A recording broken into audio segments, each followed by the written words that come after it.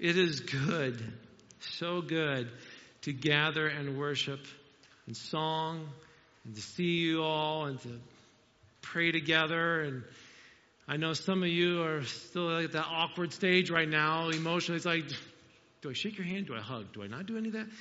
I get it. And so again, love and unity as we worship God today.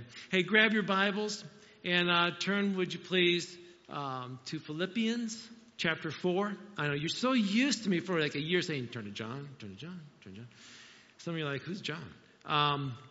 Philippians chapter 4. As you're turning there, we started a new series called Thriving in Difficult Times.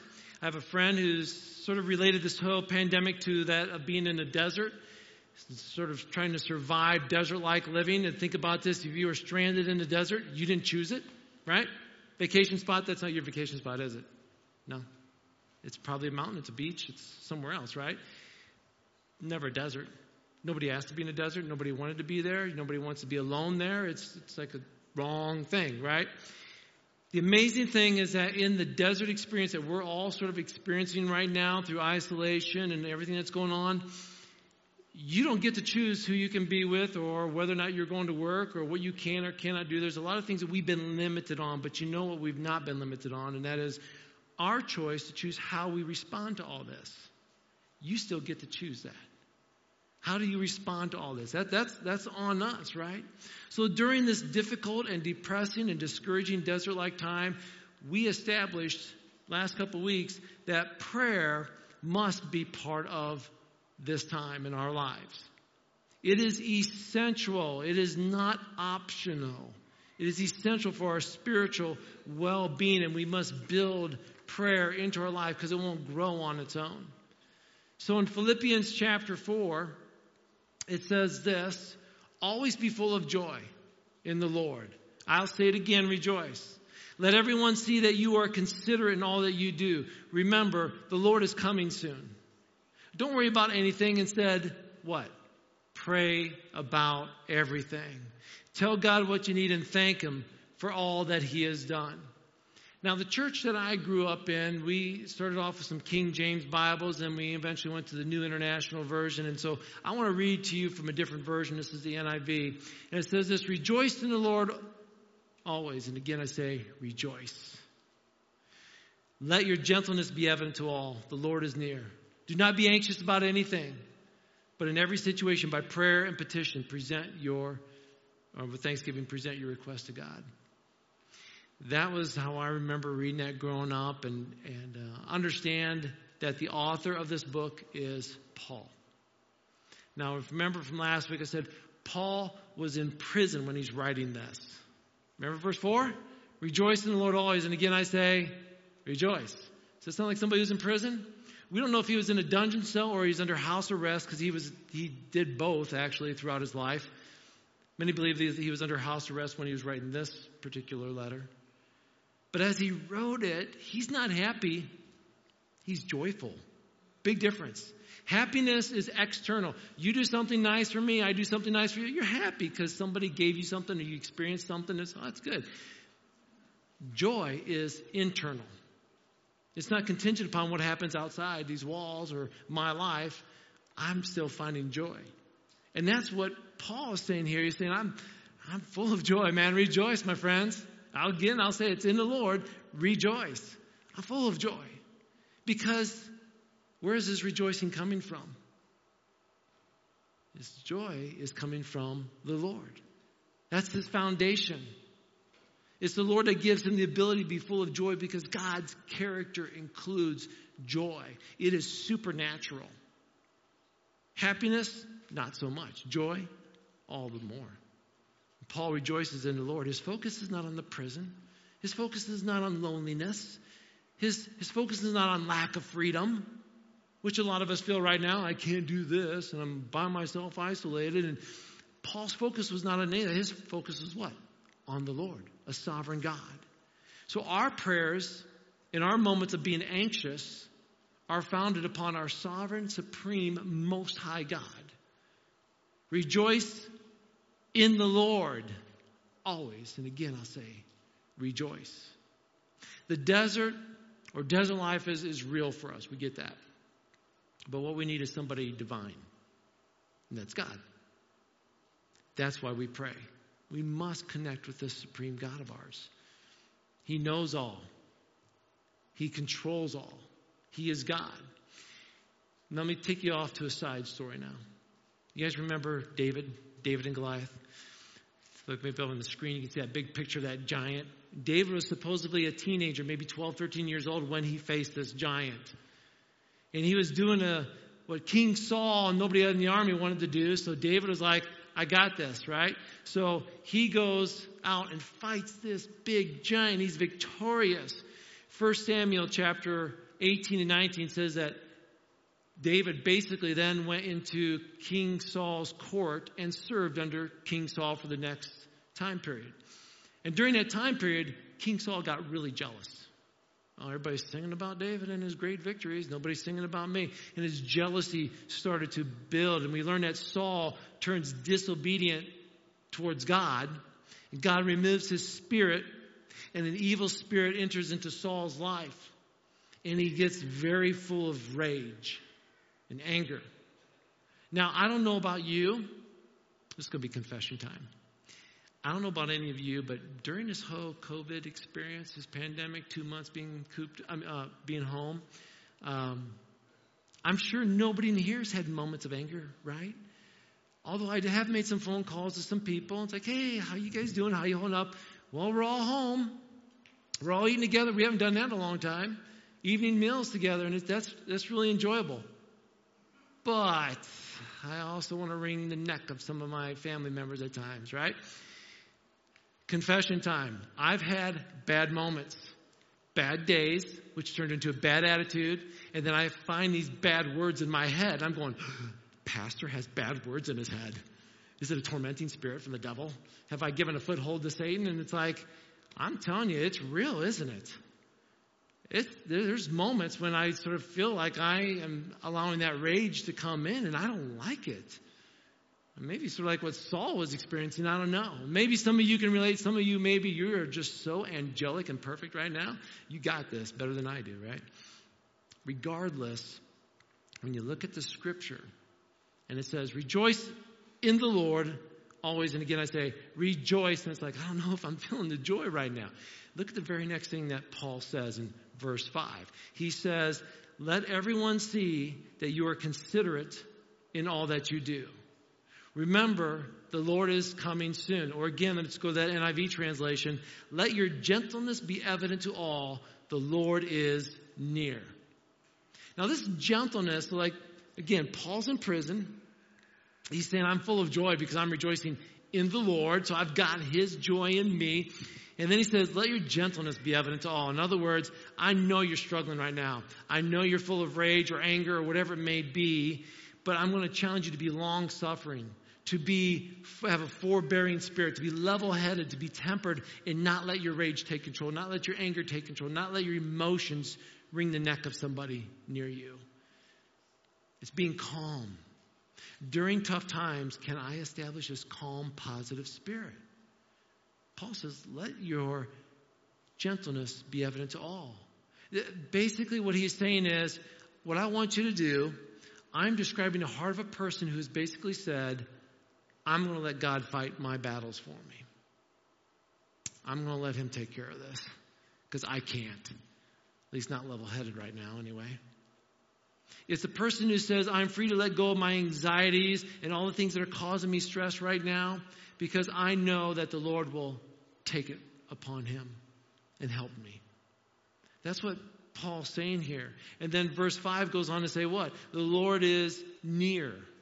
Last week it was what? Rejoice in the Lord, which means we have this firm foundation in a God who is a provider, a forgiver, one full of grace. He is almighty. He is creator more. And Paul says rejoice in him. And now he says he, the Lord, is near.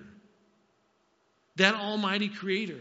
Now again, the translation for this has various meanings.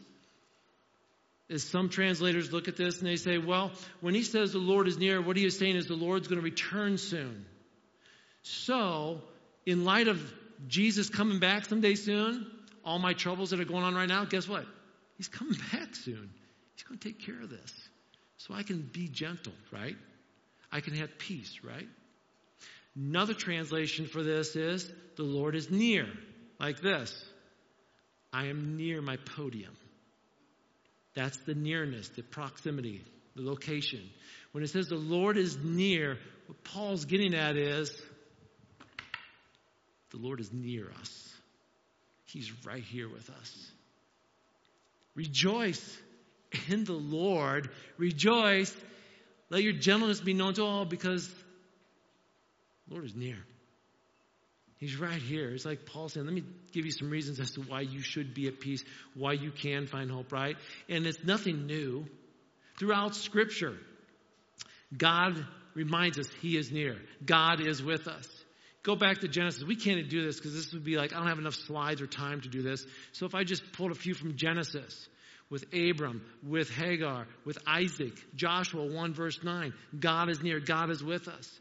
Oh, and then check this out. When God sent His one and only Son, Jesus Christ, His name was also what? Emmanuel. What does Emmanuel mean? God with us. So all through the Old Testament, God is near us. God is with us. God is near us. God is with us. And then to get to the New Testament, God's like, I'm going to show you how near I am to you. Boom, and He sends Himself in the flesh, Jesus Christ. Emmanuel, God with us.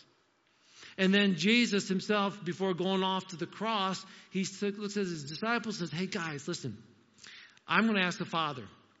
He's going to give you another advocate who will never leave you. He is the Holy Spirit who leads you in all truth. The world cannot receive Him because it isn't looking for Him. The world doesn't recognize Him. It goes on to say in verse 17, 18, but you know Him because He lives in you now and later will be in you. No, I will not abandon you as orphans. I will come to you. Jesus is like, listen, I'm leaving. Emmanuel, God with you. I'm going to be leaving, but when I leave, my Holy Spirit's going to come in right away. My advocate. So God is not going to leave you. If you are a believer in Jesus Christ in this room today, God's never left you. Never has, never will. The Lord is near. As a child of God, as a Christian, I can proclaim this. John 1:12 says, yet to those who received Him, to those who believed on His name, He gave the right to be called children of God. If you have believed in Jesus Christ, you are His child. God does not abandon you. You are not orphaned. He is with you.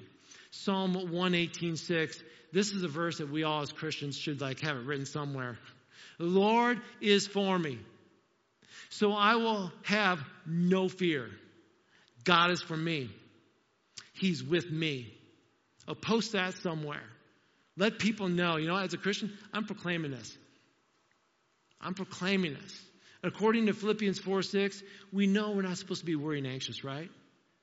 So we got through verse 4, rejoice in the Lord always. And again, I say rejoice. And verse 5 says, let your gentleness be known to all. The Lord is near. But we get to verse 6, it says what? Do not be anxious about anything. But church, listen to this. When the Bible was written, it wasn't like the authors were like, okay, let's see. They had a ballpoint pen. And they were like, let's see. Let your gentleness be known to all. The Lord is near. 6. Do not be anxious about anything. 7. No. It was a letter. And then they took that letter and they broke it into verses and they broke it into chapters. And so when we read this, we were reading, well, look what verse 4 says.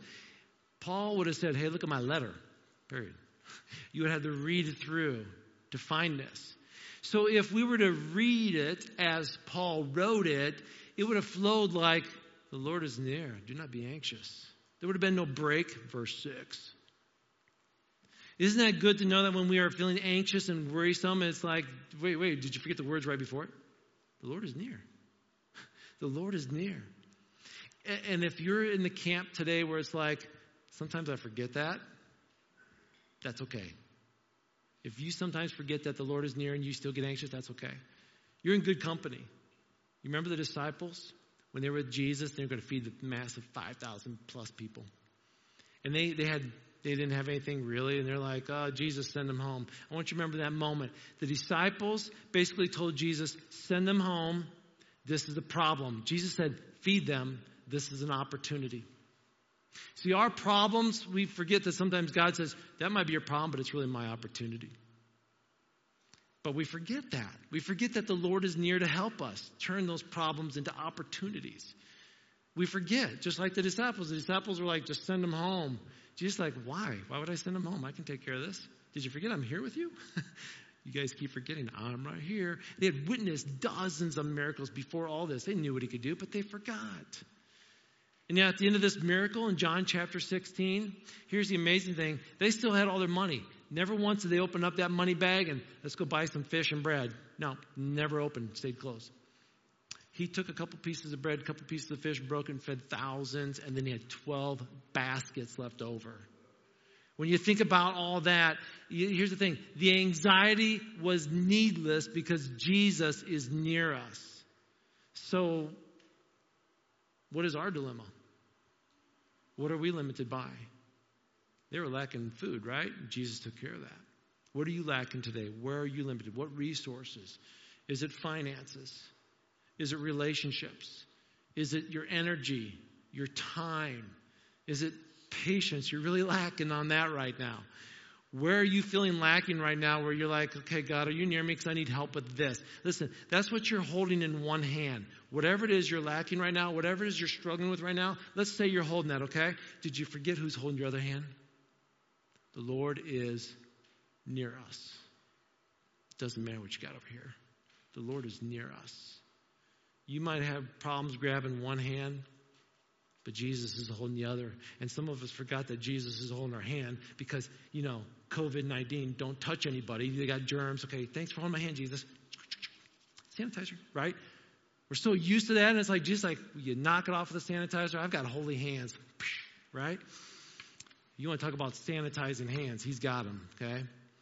And we have to understand, and the reason I need to take a break here for a second, because some of us might be struggling with some of this whole COVID stuff that's going on. I want you to know, when you open up the Bible and you get to Genesis 1, the very beginning, creation. Genesis chapter 2, God creates man. And then he's like, I'm going to have a relationship with you, Adam. So God has a relationship with Adam. And then God's like, now, Adam, I want you to go name the animals, and I want you to go take care of the garden. I'm giving you a job. I'm giving you purpose. And then the third thing he does, you know what, Adam? I've noticed you're a little bit alone here. You're by yourself. You're isolated. I'm going to create woman. It's not good for man to be alone. So then he created a woman, and now there's a relationship. The first three things God did after he created everything was he created us to have a relationship with him. He created us to have purpose and work, and then he created us to be together. This coronavirus has really made people fractured in their relationship with God, unemployed people, and has separated people and isolated them. I'm not saying this is like a thing of the devil, but I'm just telling you, this is not what God intended.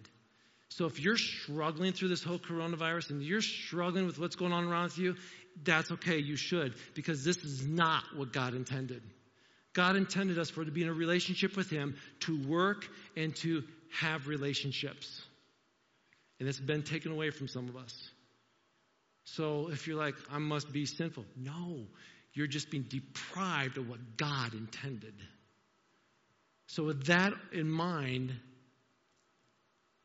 build in your relationship with the Lord. Nobody can take that away from you right now. No virus can do that. And as far as purpose and work, even if you're unemployed, I'm going to imagine you still have skills and gifts that you can use at home or wherever.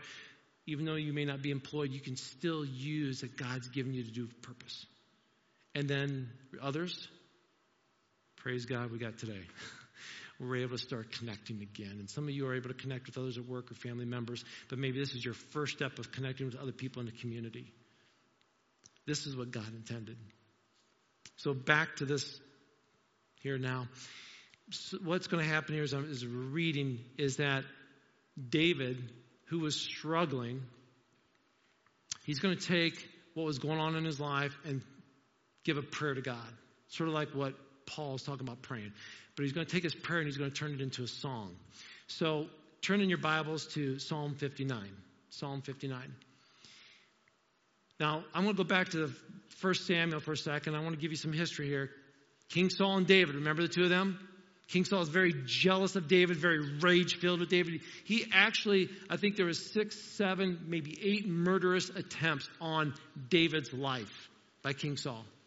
And they're recorded throughout 1 Samuel 18 and 19. And during those times, David's ducking. Saul was actually throwing javelins at him, ducking javelins, hiding from soldiers that were coming to arrest him and kill him. And there's one incident where David is with his wife. They're at home, and David's wife is actually King Saul's daughter. And his daughter finds out that the king is coming to capture him and kill him. So she goes, David, my dad's coming. He's going to take you and throw you in prison and kill you probably. You need to escape. So she helps David escape out the back. All these soldiers are coming, and she takes something, she hides it in bed and covers up a blanket, makes it look like he's in there sleeping, and they come in, oh, don't leave him alone, don't get on me sleeping, Anyway, they finally bust in there and like, yeah, and then it's not David. David's off hiding. He's in isolation. And while he is hiding in isolation, he writes Psalm 59. So let's read this together, verse 1 and 2. Rescue me from my enemies, O God. Protect me from those who have come to destroy me. Rescue me from these criminals and save me from these murderers. Did you see those words? Rescue me. Protect me. Rescue me. Those are not casual thoughts. He's not like, oh, what should I write today? Rescue me. No, he's like, this is desperation here. God is omniscient, right? Which means he knows all things. He knows our hearts. He knows what's going on. But that shouldn't stop us from calling out to God. Just because God knows it all doesn't mean we don't talk to him about it. Tell God about it. As a Christian, listen, we belong to God. He wants to know what's going on in your life. Look at verse 4. I have done nothing wrong, yet they prepared to attack me. Wake up. See what's happening and help me. O Lord God of heaven's armies, the God of Israel, wake up and punish those hostile nations. Show no mercy to wicked traitors. See, even David, he's a successful man of God, right? He feels abandoned and neglected. Do you see his tone of voice now with God? Hey, wake up, God. Do you see what's going on?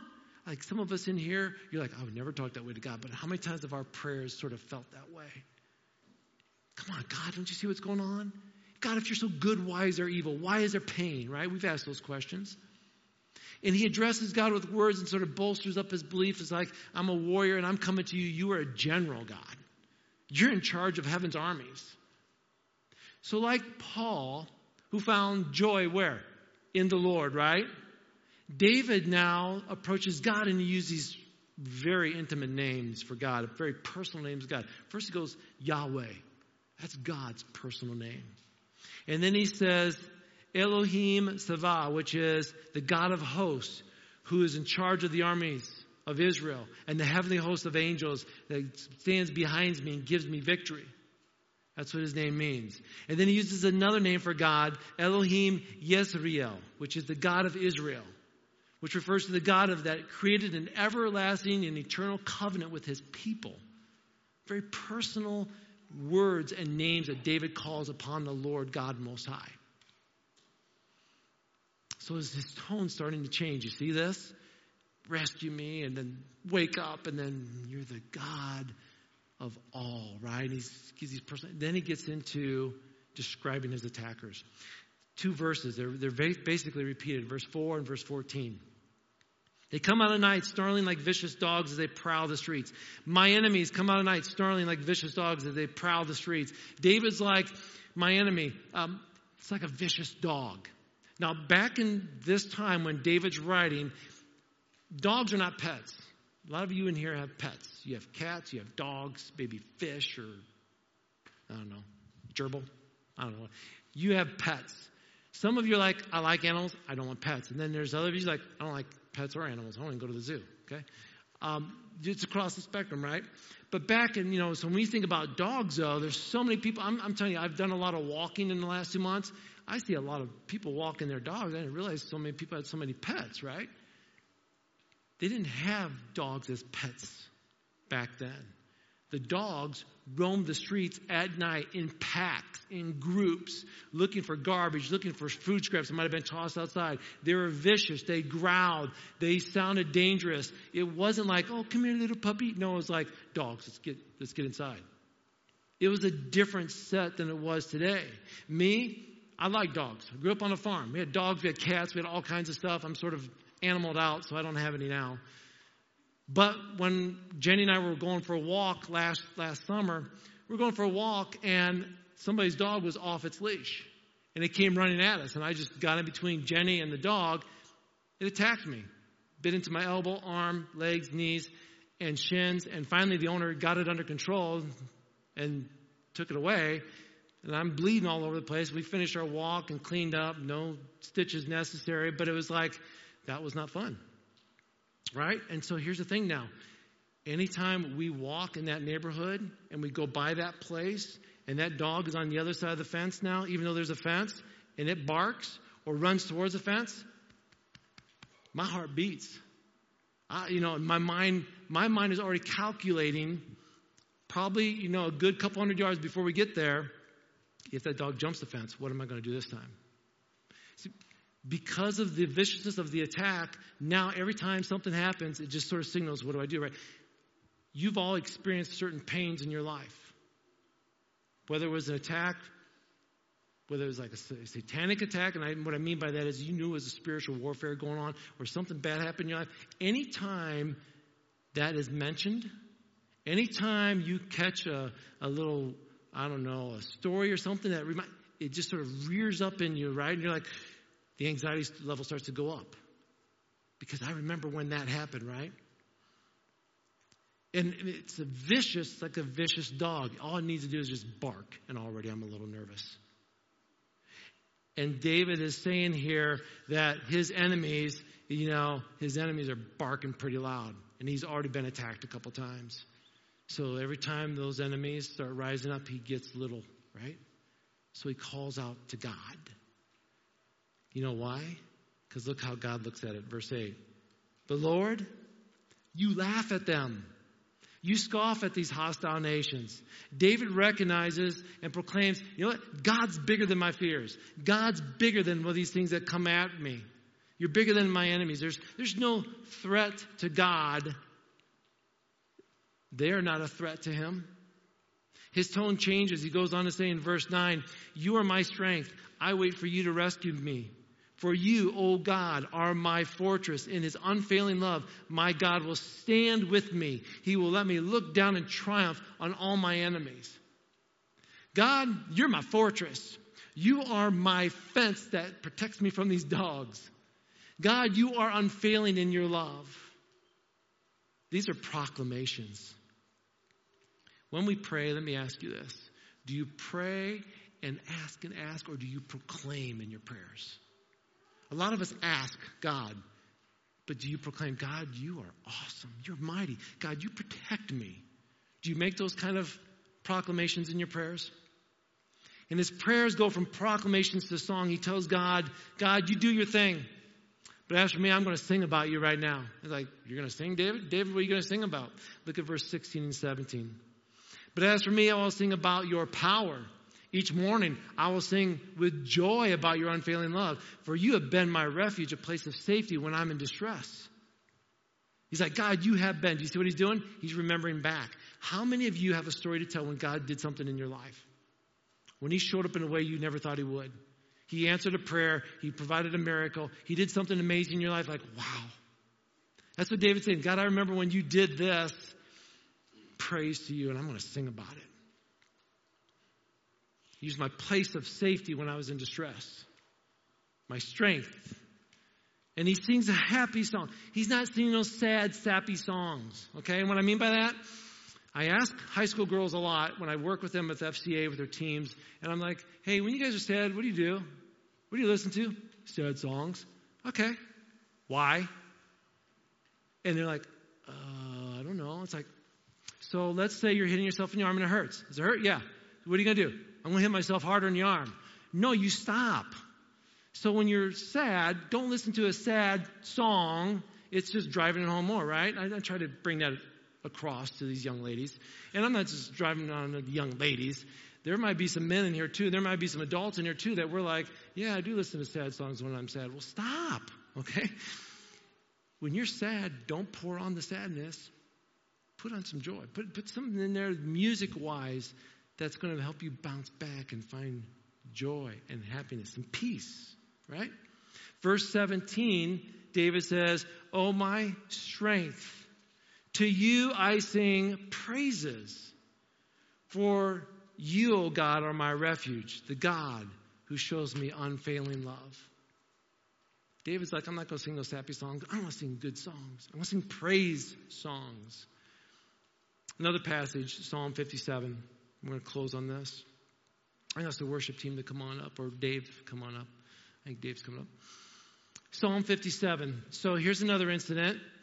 Saul's chasing David. Going to kill him. Another time he's being chased down. This time David's hiding in the caves out in the wilderness. Can you imagine? You talk about being isolated somewhere you don't want to be. How about being isolated in a cave for days, for weeks, right? And in this cave, he writes Psalm 57. He says this, "My enemies have set a trap for me, and I am weary from distress. They have dug a deep pit in my path, but they themselves have fallen into it. My heart is confident in you, O God. My heart is confident. No wonder," what? "I can sing your praises. Wake up, my heart. Wake up, O lyre and harp. I will wake the dawn with my song." How many of you wake up in the morning like, oh, I'm awake now and it's sunrise, so I'm going to sing? David's like, the sun's not up. I'm going to sing and make the sun come up, right? "I will thank you, Lord, among all people. I will sing your praises among the nations." Verse 10, "For your unfailing love is as high as the heaven. Your faithfulness reaches to the clouds. Be exalted, O God, above the highest heavens. May your glory shine all over the earth." David, like Paul, were both in circumstances that were challenging. And Paul's like, rejoice in the Lord. And again, I say, rejoice. Let your gentleness be evident to all. For the Lord is near. And David's like, yeah, the Lord is near. And I'm not just going to pray to God. I'm going to sing to God. Church, how do you deal with difficult times?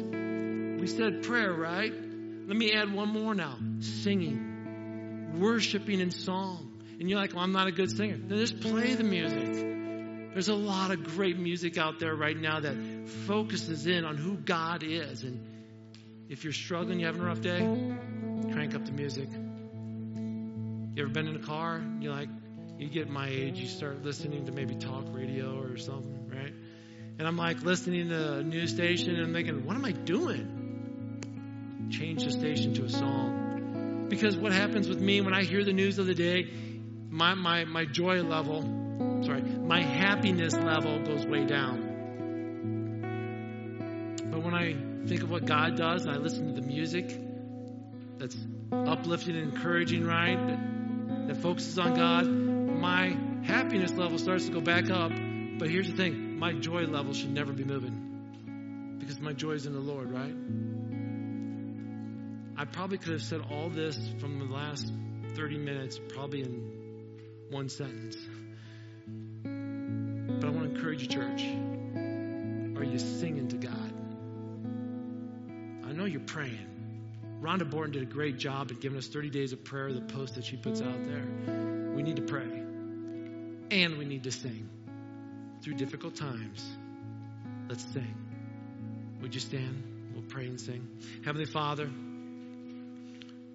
what an amazing God you are. That you give us moments like this to gather together as you created us to do thousands of years ago. And here we are gathered together and we pray and we worship in truth and we worship by singing. So God, as we sing this song to you, may you be glorified. May you be honored because you are God and you deserve it all. We love you, Lord. In the name of Jesus Christ we pray.